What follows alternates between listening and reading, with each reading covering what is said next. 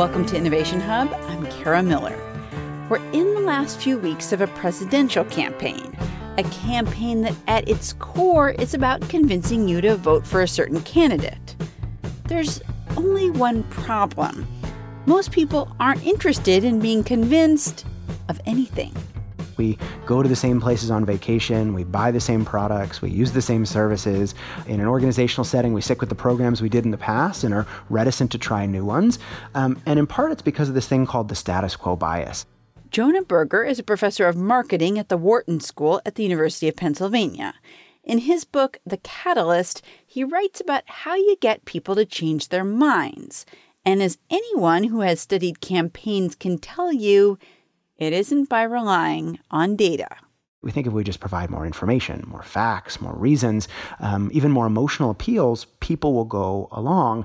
But what's so interesting, as many of us know, is that often doesn't work. And so what the book's really about is, well, if pushing doesn't work, could there be a better way? Could there be a better way to change minds and drive action, whether we're a campaign trying to change people's minds about politics, whether we're a company trying to change a customer or consumer's mind, or whether we're an individual trying to change our boss's mind or our spouse's, is there a better way to do it than pushing? And if so, what is it? Berger argues there is a better way. And the convincing part of it has to start with the acknowledgement that people don't seek out change. They're tied to the way they've been doing things and to the way that they've been thinking. A famous 1979 study at Stanford asked opponents and proponents of the death penalty to look at studies on how effective it was. Now, these were not real studies, but the people in the study thought that they were. So one showed that murder rates dropped in many states after the death penalty was implemented. So doesn't the death penalty work as a deterrent? Well, the people who already supported it thought, yeah, that study makes good sense. That's a solid piece of research. The people who didn't believe that the death penalty was a good deterrent thought it was a poorly done study. They didn't pay much attention to it. The same happened when roles were reversed. People who were against the death penalty were shown a study with data backing up the notion that the death penalty is not a good deterrent. Good study, they thought. The pro-death penalty folks thought it was a poorly designed study. They mostly ignored it. The Stanford authors said, it's clear. People's identities and beliefs are so intense that they, quote, can survive the total discrediting of the evidence that first gave rise to such beliefs. As many scholars who study politics and the art of changing minds will tell you, most people who think they vote on issues don't. They vote on identity. And that is hard to change. We often use party as a cue to what to decide. Well, I don't know. It's a complicated issue. I'll just go along with my party. And that's in part why I think you see particularly Biden, but Trump some as well, really staying away from party-specific things and focusing on broader issues where they think they can get some of that middle to move. Which is one particularly interesting aspect of this year, Berger says. We may be looking at a moment when so much that's familiar has been thrown up in the air. For many of us, life is a lot different than it normally is, and shifting our voting patterns may be more possible than usual. But Berger emphasizes two things about those shifts. First, successful appeals are often not fact-based. Joe Biden and Kamala Harris's website highlights the phrase, battle for the soul of the nation. President Trump famously wanted to make America great again. Well, there's no numbers, no facts, no data in either of those slogans. Second, getting people to shift works best if the shift is incremental. And, if we ask people to do too much, they say, well, no thanks, right? It's too far away from where I am at the moment. I'm not going to do it. But a great way to get them to make distance and make a big change is to start by asking for less. So I talked to this doctor who had a great example of this. She was dealing with this obese trucker, so a guy who was morbidly obese, was drinking 3 liters of Mountain Dew a day. And in case that's not clear how bad that is for you, that's like eating, I think, 30, 35, maybe even 40 Snickers bars a month. So it's a lot of sugar. Not surprising that he's obese. And so she was thinking of doing what most doctors would do in that situation, which is say, well, quit cold turkey, right? Stop drinking Mountain Dew. It's bad for you. You shouldn't drink it. Don't do it. But what she realized is if I do that, he's just going to say no thanks and ignore me. And to take the same idea in politics, right? If you say, hey, you're on one end of the spectrum, completely switch to the other, most people say that's beyond the realm of possibility. I'm not even willing to consider it. So instead what she did is she asked for less. She said, look, I know you like Mountain Dew. Rather than drinking 3 liters, just try drinking 2. Right? You can still drink Mountain Dew, just drink 1 liter less a day, fill that extra bottle up with water, put it in the cab of your truck. And the guy said, I don't want to do it. And he grumbled, but eventually, it took him a couple weeks. Eventually, he was able to do it. And the next time she comes back to her office, she says, great, you did a really good job. Now go from 2 to 1. He didn't want to. He grumbled again, didn't want to do it, was eventually able to go down to 1. Then he came back and she said, great, you did a good job. Now go down to 0. And it took him a while, but eventually he got there and he lost over 40 pounds because what she did is she didn't just ask for less. Yes, she did start by asking for less. She made an ask that was at least within the realm of possibility and was something that he was willing to consider. But once she did that, then she asked for more. Essentially what she did is she took big change and she broke it down into smaller chunks, making it easier for someone to take that first step, move a little bit in the right direction, and then maybe a little bit later, move a little bit more in the right direction. And so whether we're talking about, getting someone to lose weight or we're talking about moving someone on the political spectrum, I think that idea of asking for less and chunking the change and really starting with something small and then ratcheting it up is a great place to start. You actually take this into the political realm. You talk about the question of alcohol legalization in Oklahoma in the 1950s, where I didn't realize alcohol was still barred, I think, in most contexts. But you were kind of trying to show what people will accept and what people will not accept. Do you want to talk a little bit about that? Sure.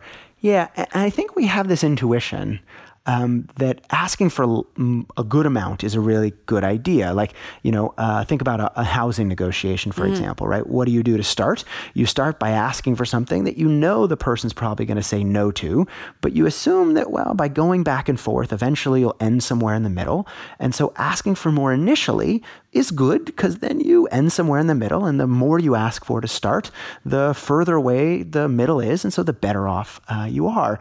And so that's sort of what this study looked at. It said, hey, let's take some people who may support prohibition, some other people that may be against prohibition, and let's see if we can change their views with different appeals. And so basically what they did is they asked people, okay, look at a set of statements and say which of these statements best describes your view on prohibition and alcohol. And so you can almost think about a football field of beliefs, right? Where in the case of prohibition, for example, very, very for prohibition, very anti-alcohol might be on one end of that field.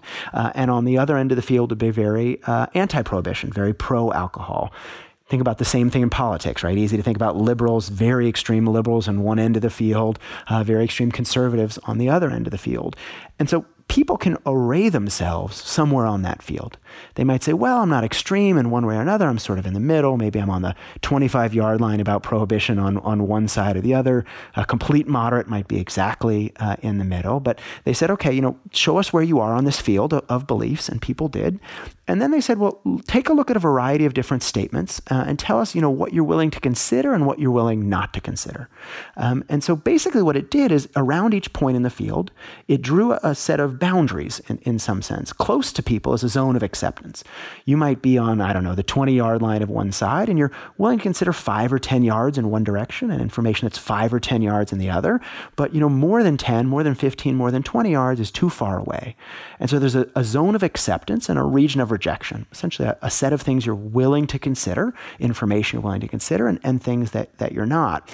And what they did then is they gave different people different appeals, and they saw whether those appeals changed their mind. And they found something quite interesting. That appeal that's further away, well, we might think it's good because it moves people more in the direction we want them to go. Because it was so far from where people are currently, because it fell in that region of rejection, they weren't even willing to consider it. They weren't even willing to consider the possibility of that information because it was too far from where they were at the moment, where the more moderate appeal or sort of small appeal, asking them to just change a little bit in one way or another, was actually more effective. And a colleague of mine actually did a neat version of this in the political domain recently. He's a sociologist at Duke, and he was interested in, can we close the political divide by giving people information? If we give, Republicans information about liberals and vice versa, if people just talk to others on the other side of the aisle, things would be much better. It's filter bubbles are the problem. People, don't talk to people from the other side. If they just talk to others, things would be better. And so what he did is he said, great, we'll have some liberals follow some conservatives and some conservatives follow some liberals on social media, give them some information about the other side, and we'll see if that's enough to close the divide. And he thought this would work. He thought it would be really effective, or at least somewhat effective in moving people in the right direction. What they found was the exact opposite. That giving conservatives information about liberals made them even more conservative, not less so. And giving liberals information about conservatives actually made them slightly more liberal rather than more conservative. Because the problem is when that information falls in that region of rejection, when it's too far from where we are currently, it's so far away we're not even willing to potentially listen to it. We basically just shut down. And so we need to make sure that information we give people is at least within that zone of acceptance so they're willing to consider it in the first place. You're listening to Innovation Hub. I'm Kara Miller. I'm talking with Jonah Berger. He's the author of The Catalyst, How to Change Anyone's Mind. He's a marketing professor at the Wharton School at the University of Pennsylvania. So I think a lot of people are probably wondering, okay, then how do you convince somebody, a family member or something who, disagrees with me on this particular topic? How do I convince them? And you tell this really interesting story of Virginia, who is trying to convince this voter, Gustavo, to change his views on transgender rights. This is a real story. Do you want to talk about that? Yeah, sure. So, to set the scene a little bit, this is sort of in southern Florida.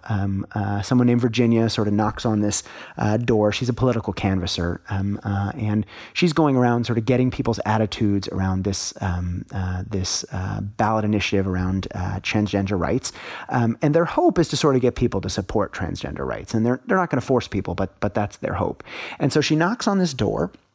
And she's sort of asking, hey, how do you feel about transgender rights? And the guy that opens up is this gentleman named Gustavo. And he's sort of, I don't know if you've ever seen the Buena Vista Social Club, but the best way I can describe him is like a member of the Buena Vista Social Club. He's got like, one of those hats on and sort of the Gabayana shirt on. And he's got a sort of, undershirt underneath. And he's sort of an old South American gentleman. And so she's kind of asking him, she's going, oh, how do you feel about transgender rights? I'm giving you a scale. What number on that scale feels right to you? And he sort of doesn't support transgender rights. And you might imagine sort of Virginia, who by the way is transgendered, might just say, well, forget it. Right? Mm-hmm. There's no way I'm going to change his mind. He's not going to happen. I should walk away. Right. But that's not actually what they do. And I think they had a really interesting approach and a really interesting way to think about it. So Virginia instead started talking about their partner. Right? They started saying, hey, I'm transgendered by the way, and this is my partner, and why I care about this issue is because I'm worried that they won't have rights, that we won't have rights together. But she does something else, they do something else that's quite interesting also. You'd think Gustavo has his beliefs and Virginia has theirs, and there's no way that they're going to meet at the middle. But Virginia also does something quite clever, which is they say, hey, tell me about someone that you love. And Gustavo goes, oh, yeah, well, I love my wife. And Virginia goes, okay, well, tell me about your wife. And so they start having this conversation about why Gustavo loves his wife. And his wife is disabled. And even though she's disabled, he still loves her and cares for her. And once they've gotten there to the sense of like, oh, you love your spouse, that's when Virginia goes into, well, I love my spouse and my spouse is transgendered. Because what they really cleverly do is they say, look, me just going right into this political issue is not going to solve it, right? Going back to that football field, right? I'm on one part of that field, Gustavo's on the other. And if I just jump into what I want Gustavo to do, there's no way it's going to work. And so in some sense, what I have to find is what's called an unsticking point, right? A point in which both of us agree that's almost on a different part of the field. Like think about a football field and then think about a perpendicular line coming up in the middle of that field. Let's start with a place in which we agree. We both love our partners. Let's talk about that for a minute, and then let's use that as a point to jump off to something else, right? Gustavo talks about his partner, Virginia talks about theirs, and they use that as a point of common ground to then move in the right direction. I was going to say it's interesting because you've got these two people who seem like they're starting on, like, as you say, like two completely different ends of the spectrum. But the approach is, actually, we're on the same side, the side where you love the person that, you are married to or partnered with or whatever. But right? Don't we have a lot in common? And the switch is to that frame. Yeah, it's almost like switching the field is the way I talk about it in the book, right? It's very easy to focus on that field where we're on opposite sides. Yeah. And if we focus on that field, we're going to be on opposite sides. And yes, we can ask for less and we can do a variety of other things, but we're still on a field in which we're not on agreement. But there's not only one field of life, right? There are political beliefs, there are food preferences, there are sports team beliefs, there whether we like our spouse or not. And finding another field on which we actually have a lot in common and we agree, that's a great place to start. Right? Because once we both say, how much we care about our spouses, now suddenly this question of transgender rights isn't this obscure sort of, theoretical discussion about, I'm Gustavo, I don't like them because of something someone said once when I was growing up. Now it's about loving one's spouse. Well, hey, everybody should love their spouse. And if that's the frame with which I approach this issue, I'm much more likely to support it. In a different case, this wasn't Gustavo, it was someone else. They knocked on the door. There was a military veteran, and they got into a conversation about what it feels like to be ostracized. And the military veteran did not support transgender rights at the beginning, but, talked about, it's really hard for me to get a job coming back after the war because people didn't want to hire a veteran because they had these associations with a veteran. And then the person doing the canvassing said, that's exactly what I feel like as a transgendered individual because I don't have rights. Well, now suddenly that transgender discussion is not about, what it might be like to be a transgender person. It's what it's about like to be ostracized. And the person there can really experience what they've liked because they've had that in a different area of their life. So, you talked before about how this is a moment where, in a lot of ways, people's lives and kind of habits and the way they do things have been really changed because of the pandemic. And I wonder if we sort of bring it back to the political campaign we see unfolding, if you think that this kind of upending of things and maybe even to bring in what we were just talking about, this almost like changing of the normal political field that we always see ourselves on, like there are liberals on one side and there are conservatives on the other side. If things could be very different this year, because in some ways the field feels fundamentally different. I think that's exactly right. I mean, we have the backdrop not only of COVID and the economy, but of Black Lives Matter. And there's a lot of things going on where people are waking up to realize things, we might want things to be a little bit different than they've been in the past. And maybe not just a little bit different, but eventually quite different. And so I think the hope is certainly that things move in that right direction. And I think people talk about the country being divisive and, whoever wins the next election, there are going to be a set of people that are very upset about it. And I think the bigger question, and, I and everyone listening to this probably has their own feelings about who they want that winner of the election to be. But I think regardless of who wins, a bigger question is how we can come together a little bit, because being as divisive as it's been the past few years, in the long run is not going to be good for anyone. And so, if Biden wins, as it seems like he will, one question I think is a good challenge for liberals is not only to make sure that Biden wins and we have all the good change that happens, but how do we bring some of those more conservative folks into the fold a little bit so, next time around it doesn't go the opposite way and something else happens? How do we create more of those bridges and not focuses on the places where we disagree, but really use the places where we agree and the science of barrier removal to really get people on the same page? Jonah Berger is the author of The Catalyst, How to Change Anyone's Mind. He's a marketing professor at the Wharton School at the University of Pennsylvania. Jonah, thank you very much. Thanks so much for having me.